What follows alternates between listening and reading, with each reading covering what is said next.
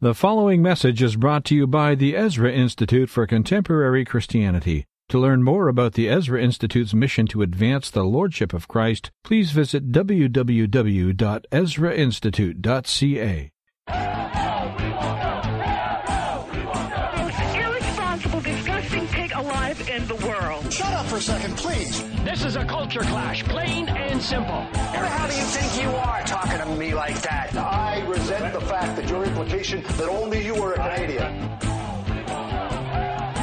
All right, let's get into it. The culture clash. You know, we had a taste of it, a foretaste of it with Lou Schizas, where we were talking about, this guy, Mohamed Fahmy, the Egyptian-Canadian journalist who was given 7 years in an Egyptian prison yesterday because he ran afoul of the current government, the El-Sisi government. So we'll pick up on that and sort of dovetail with what you've just heard. But our panel has assembled. Justin Trottier is a spokesperson for the Canadian Secular Alliance. Good morning, Justin. Good morning, John. And Dr. Scott Masson, associate pastor at the Westminster Chapel in Toronto. Good morning to you, Scott. Morning, John. Good morning, Justin. Let me start with you, Justin. I mean, here's the deal. If this guy's got dual citizenship, and some people are claiming, he's as much an activist as he is a journalist, and he's in this, place that's sort of suspending certain aspects of the rule of law as we've come to know it, freedom of expression, certain civil liberties we take for granted.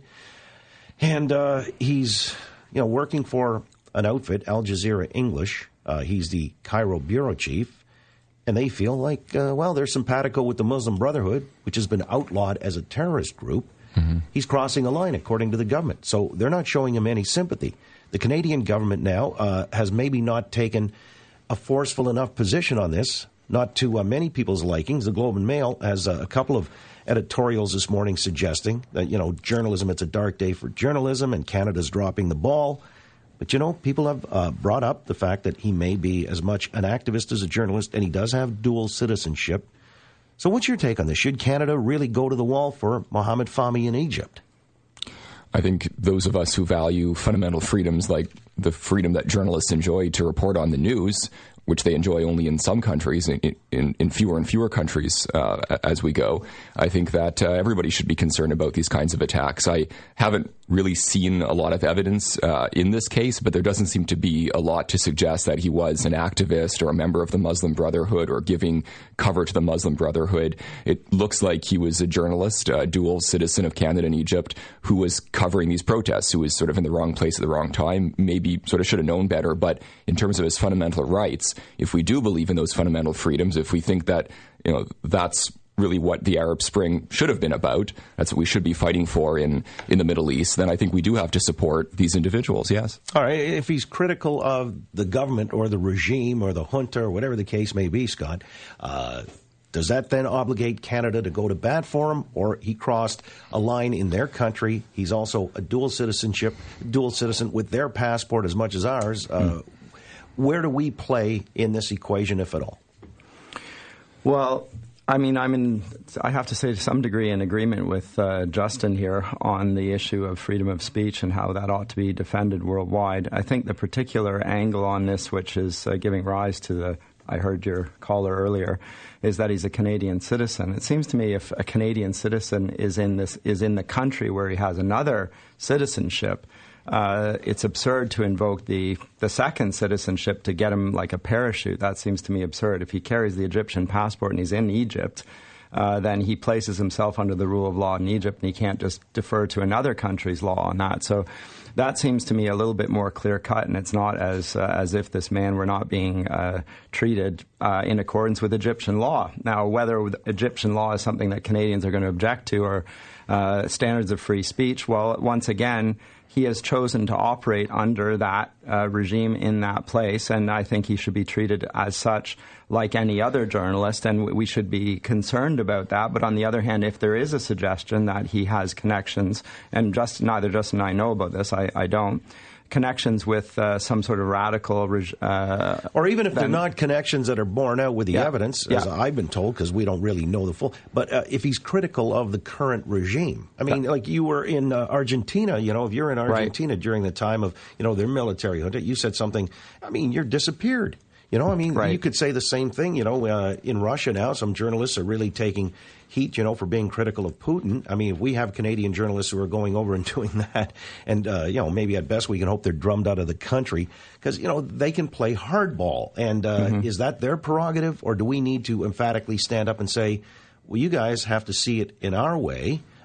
We have freedom of expression, the right to freedom of a free press. Do we then try to impress that upon them in the most forceful manner that we can? I think it's a balancing act. I mean, we don't want to put our Canadian journalists in harm's way. I don't think the government should be encouraging our journalists to go cover these stories. These are important, you know, global news that we need to be reporting on, and you know, put your life at risk to do that job. That's up to each journalist to make that very personal, individual decision. But if they do decide to do that, I think journalism can be a noble calling. I think it is an absolutely you know, imperative profession, and it has changed the world. Some great reporting from war zones and other dangerous places, and so there is, I think, a role for the Canadian government when journalists take that risk upon themselves and end up in these horrible situations to then come in and offer some basic protection, some basic diplomatic support. All right. Because he's a Canadian citizen, or just because he's a journalist? Well, I think we do have a higher sort of obligation, responsibility in this particular case. As far as I understand, he actually grew up in Canada. His parents moved when he was a young child in the early 90s, and he spent most of his life in Canada. So I don't know, technically he is a dual citizen, yes, but in terms of where his loyalties lie, if that's, you know, really the issue, he did grow up in this country. Yes, and he moved to Egypt, and he works and operates there, and he has an Egyptian passport again. So I think... I don't think it's as clear-cut as all that. So what you're saying, it may disqualify him from full-on consideration of the Canadian government and to, you know, go to bat for him, go to the wall for him. I feel that way. On the other hand, I think that you don't want to be caught in this situation where you have to make prudential judgments on this. There ought to be a sense of, if you carry a passport, it has certain backing, right? If they think that this is a compromise, an issue, then maybe they ought to seek to remove dual citizenship on. Well, I guess that's another issue too. But then they need to follow that policy. So dual citizenship might just be... It complicates things for sure. It complicates things. Yeah. All right. Well, here's another complex story where we've got World Pride Day or week coming. We're in the midst of it now, and my spies tell me that there are LGBT refugees in Toronto. And when we say refugees, you know, in their own countries that aren't really as liberal as ours by any stretch, these people are persecuted. So do we accept these folks based on the fact that they'd be persecuted and are persecuted back in their own countries?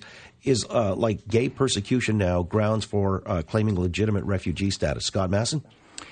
Well, the issue of persecution as a standing for refugee status is well documented. It seems to me the issue here is politicized, and quite frankly absurdly politicized in the direction of the gay lobby group. And I see this as quite frankly the front of the cultural Marxists, which have been seeking to destabilize Western civilization for the past 50-odd years, presenting the gays as a sort of disadvantaged, persecuted minority. And this is because, again, Marxism failed, and they sought to promote Marxism rather softly through the long march through the institutions, to use the phrase of Gramsci. And Herbert Marcuse included the gays in this. Now, the most persecuted group worldwide, as everyone acknowledges, are Christians.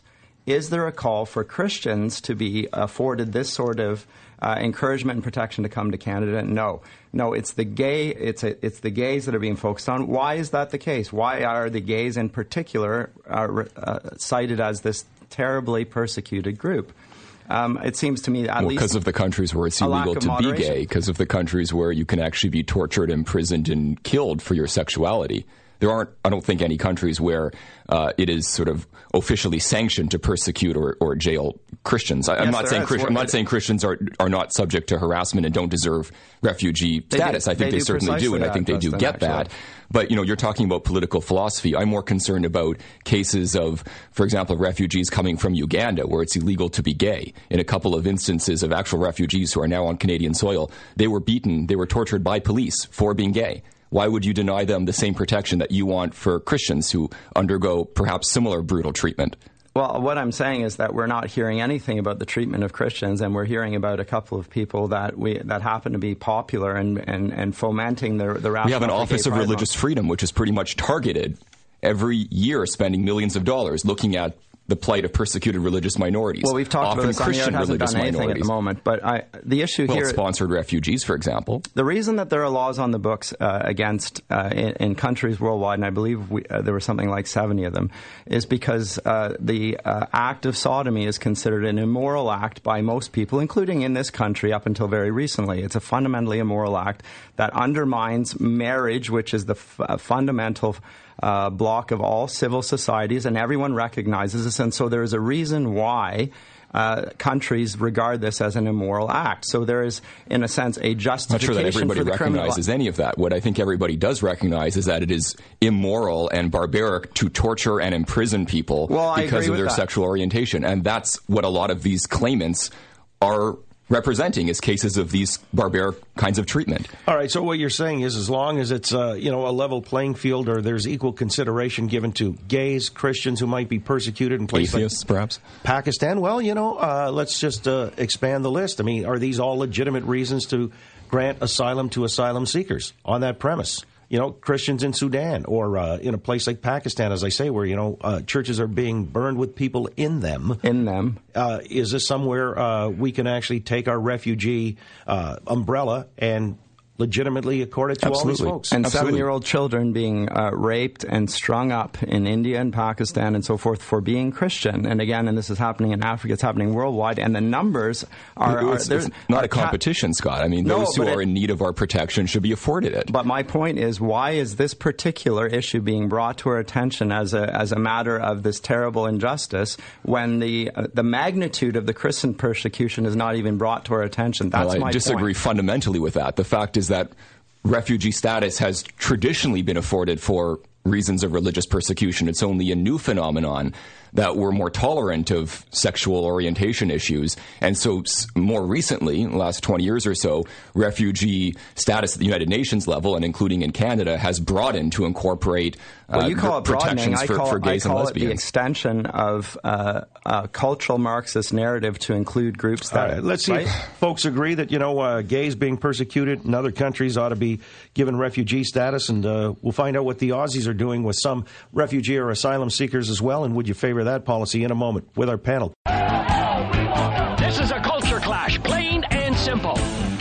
All right, back into it, the Culture Clash. Justin Trottier, spokesperson for the Canadian Secular Alliance, and Dr. Scott Masson, associate pastor at the Westminster Chapel in Toronto.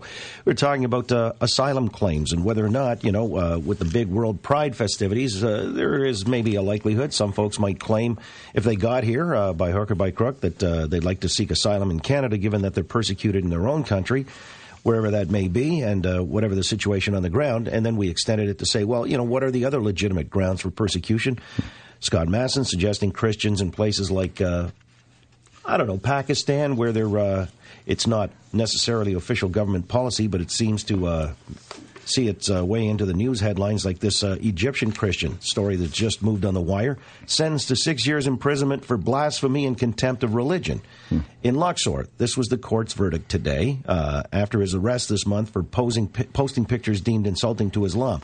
So, does this guy get refugee status if he can make his way to Canada? Well, somebody sponsor him? Well, that's just it. And this is why I don't think we should look at this as a zero-sum game. It's not like if we focus on the plight of Christians, we must ignore the plight of persecuted gays or atheists. For example, in Saudi Arabia, they just declared atheism to be akin to Al-Qaeda. Basically, atheist organizations are the same as terrorist organizations. Yeah, but and atheists have been rounded up and put into jail accordingly. But in Islam, anything that's not Islam is considered atheism. And that's exactly my point, Scott, right? So when they take somebody and imprison them for blasphemy, they're likely to do that one day for Christians and the next day for atheists. It's the same fight. Right, so I don't see why we need to divide this up. Anybody and everybody coming here seeking asylum based on persecution should be considered seriously. Look, you mentioned the atheism.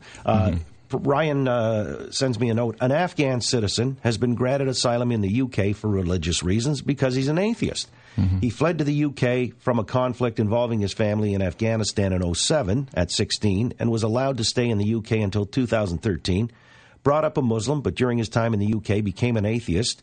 And they say he'd face persecution if sent home. UK has granted him asylum. So to your point, Justin, you see this as a legitimate reason not to be sent back to a place where he'd be persecuted and perhaps even put to death for apostasy. If the fear of persecution is legitimate, and if the consequences of that persecution would be the same as, say, a Christian would face or a gay person would face, I don't see why the fact that it's an atheist is the important element there. Well, we're talking about atheism for some reason. I don't know why. The issue is whether it should be gays that are allowed asylum on this. And the question is the nature of what they do an immoral act? And if it is, then countries are right to kill them? No, I'm not saying that, or torture them. I'm not saying that. But what I'm saying is that sanctions, which we consider to be unfair human rights abuses, are by many countries, I think, entirely legitimately considered immoral acts, and as a consequence, there are legal consequences for that. So, in other words, I mean, gays who would be jailed in Uganda, I mean, there have been worse, but I think they've softened their position. You're saying that's their business, and any Ugandan gay who comes here for world pride and claims refugee status, we send them back. Oh, I would think so. And look, the point here is that the gay lifestyle is inherently unstable. It leads to all manner of venereal diseases. It's known that the gay community is to say adulterous is promiscuous well beyond any other constituency. Even the straights, you would say? Oh, way beyond. I mean, the studies demonstrate this. I mean, a few years ago, a gay group, we talked about this on the air, came forward and they were complaining the Ontario government didn't give them special status because everyone knew that they suffered more from illnesses and diseases and so forth. So they want special so if in some countries the cultural norms are that being gay is wrong, gays should face consequences, and that you're okay with that, then on what grounds do you have a legitimate position to say that in Muslim countries, where their point of view is that it's immoral to be, say, Christian, it's wrong for them to persecute Christians? Isn't that just their choice? Well, I'm not talking about your logic. I'm not talking about their actions. I'm talking about whether we should consider them as refugees for that. That's a different issue entirely. Let me grab a call from Tom. Tom, we're listening. Go ahead. You're on the Oakley Show. Yeah, good morning. Gentlemen, I think you're missing the elephant in the room. And the elephant in the room is controlling religion. Be you gay, be you Christian, be you nonconformist, it doesn't really matter. It's religion. And the problem with it is that if you don't play in their sandbox the way they want you to in whatever third world country we're arguing about, is that it's up to them, not you. Now, do I want people to be allowed to come to Canada over sexual orientation or anything like that? No, not really, because I can't stand being around stupid people, and who's going to take me in as a refugee? All right, what you're saying then is it's too arbitrary, the grounds or categories by which we would start to determine legitimate asylum seekers. I mean, you've muddied the waters already with this. I mean, of course, there's a persecution of all kinds and all levels in all countries. Not so with death. That's a few countries, as we know. But let's be honest. It's a religious problem. It's the elephant nobody talks about. All right. You know, we've had women claimants who have said if they're sent back home, their husbands will beat them, and they've claimed refugee status as well. There have been cases of that as well. So I'm just wondering, to Tom's point, are we relaxing the grounds under which we see claimants as being legitimized? Here's another story out of Australia, where the government there is offering asylum seekers at detention centers, so they're having the refugee claims, I guess, validated. And like Canada, it takes several times, it'll take several years. They're offering them up to $10,000 to abandon their hope of resettlement in Oz and to return to the country from which they fled. Well, no, I mean a cash incentive to get them off the rolls, and where it costs you considerably more to house and feed, and with the medical care and so on and so forth, because sometimes the claims will take, as I say, several years, even though we've tried to fast track them of late. Does this make any sense? Do you think we should offer similar incentives here in Canada, Justin? I'm just shocked, and I admit I'm ignorant of the details of this proposal. I can't imagine what the motives behind this were. If clear up the backlog, they're called return packages, euphemistically. I don't see how any kind of monetary incentive is going to make up for the kind of sacrifices that most, if not all, of these refugee claimants make to simply leave the country that they're coming from and try to resettle. What if they're actually bogus claimants? They're econo-migrants just looking for a better life. You give them a pot of gold at the end of an immediate rainbow, and they leap at it. They're off your rolls. Now you're creating incentives to create waves and waves of bogus claimants. So. Well, I mean, yeah, but once they come and claim, like anybody in Canada, once they make the claim, the process kicks in. So if you can get a way of shortening that process, because somebody, I know, they game the system. Right. Let's just be honest about the fact that we're being played by suckers, international suckers, in some instances. I don't know to what degree, but Australia has met this full on with these so-called return packages. $10,000 if you drop your claim and leave. I mean, Scott, do you think that has some merit? I think it's a silly policy. I just think it's going to have the exact opposite consequence to the one that it intends. If they're actually, as Justin said, are legitimately persecuted, they're not going to take to $10,000. Whereas if they aren't, I mean, then it's just going to encourage more to come in for the $10,000. You know, I get to give a holiday to Australia and go back home with the money that'll cover all expenses paid. Yeah, it's great. All right. Well, this is why they've enacted this thing, and yes, it's got its critics, but other people see it as a fast track to cleaning up a backlog. Listen, we've got something else happening as far as maybe immigration, or at least that department, the temporary foreign workers. And the laws were changed, or at least tweaked on Friday by Jason Kenney, the minister, where he said that nannies and migrant farm workers would be exempt, except now it's in the pipeline. Somebody got a Freedom of Information access request, and they find that the nanny program might also be endangered come 2015, but it's a political hot potato because the Filipino community might be outraged that many of their young women who come here as in-home caregivers might be sent back or not invited to come here and bring their families with them, you know, the family reunification program.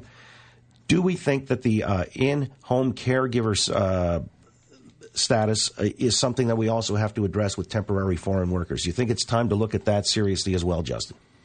I think it's time to overhaul the entire system. I'm really not sure about that particular aspect of it. I do think that there are services here that we need to fill in Canada, and those individuals in that particular profession do fill that service. But I think that the system, the status quo, had been rife with abuse and corruption, and it was time to overhaul. But I'm not sure about that particular issue. Do you think there are enough domestic nannies waiting for those jobs, and they're being shut out because there are people who are undercutting them as far as wages are concerned? And No chance. No, I don't think so. I mean, I don't have a nanny, but I know enough Filipino nannies that they are willing to work and operate in a way that is, quite frankly, an honorable way, which is why people are willing to employ them. They take the money and they send over half of it back home to support their families. And it's resulting in the economic betterment of the Philippines. I think, in particular, and I think the majority are actually Filipino nannies. It's almost like an industry there. Right. And I don't think you can find Canadians to do that work, quite frankly. All right, so they should leave well enough alone and allow for this. And the family reunification programs, they're here for a couple of years on contract. Then they seek landed immigrant status and bring their families over through citizenship. That's the right way to, in fact, fast-track them to citizenship and encourage more to come? Would that be something? If people are going to work hard and be honest and do what they do, if you're going to cut those people out, who aren't you going to cut out in terms of immigration? I don't have a problem with this. So what do you think? There's a tinge of racism or xenophobia to this, wanting to put up a hurdle for Filipino nannies? You know, that's a good question. I know that a large number of Filipinos are Christians, so I don't want to play that card here. But I mean, it's certainly the case that a large number of Filipinos are Christians, whether Catholic or Baptist, often. So maybe that is there. I don't know. If so, it'd be weird for this government to bring it up, right? You would have thought it'd be a that's why policy. It was a Freedom of Information request, because the government is playing this one close to the vest. Somebody insists that this is also the next shoe to drop. And the government's just waiting to cross that 2015 federal election because there are large Filipino pockets in certain swing ridings. This is the argument, or the story presented in the Globe this morning. Exit question, 10 seconds or less. The Redskins, they lost their patent protection with the U.S. Patent Office. They canceled 6 trademarks, the Washington Redskins. But now there's a group of legislators included, Redskins Pride Caucus. They say this is overreach by the government. The government no business getting involved in a private enterprise as it sees fit. And so do you see this as government overreach, Justin? I do think the name should be changed, but I think that's a voluntary decision on the part of the team or the team owner. I don't think it's the role of government to legislate morality in this way or political correctness in this way. All right. Even with such names, it might offend some sensibilities in Canada. Do you think the government has a role to play in changing that? No, it's absurd. It's cultural Marxism. It is political correctness gone wild. It is the state trying to legislate morality. I don't see that the Native community is up in arms over the... I mean, there's a big divide there. Some may take offense at it, but quite frankly, the majority don't, and it's not meant pejoratively. I mean, it's not. I mean, you don't call your team something that you denigrate. You call a team something that you want to identify with. Yeah. Right. So, I mean, it's a non-offense which is made into an offense. All right, guys. Good discussion this morning. Justin Trottier, spokesperson for the Canadian Secular Alliance, and Dr. Scott Masson, associate pastor at the Westminster Chapel in Toronto. Thank you both. Thank you for listening to this message brought to you by the Ezra Institute for Contemporary Christianity. Please feel free to share it with friends, but do not charge for or alter the material in any way without the express written consent of the EICC. Thank you.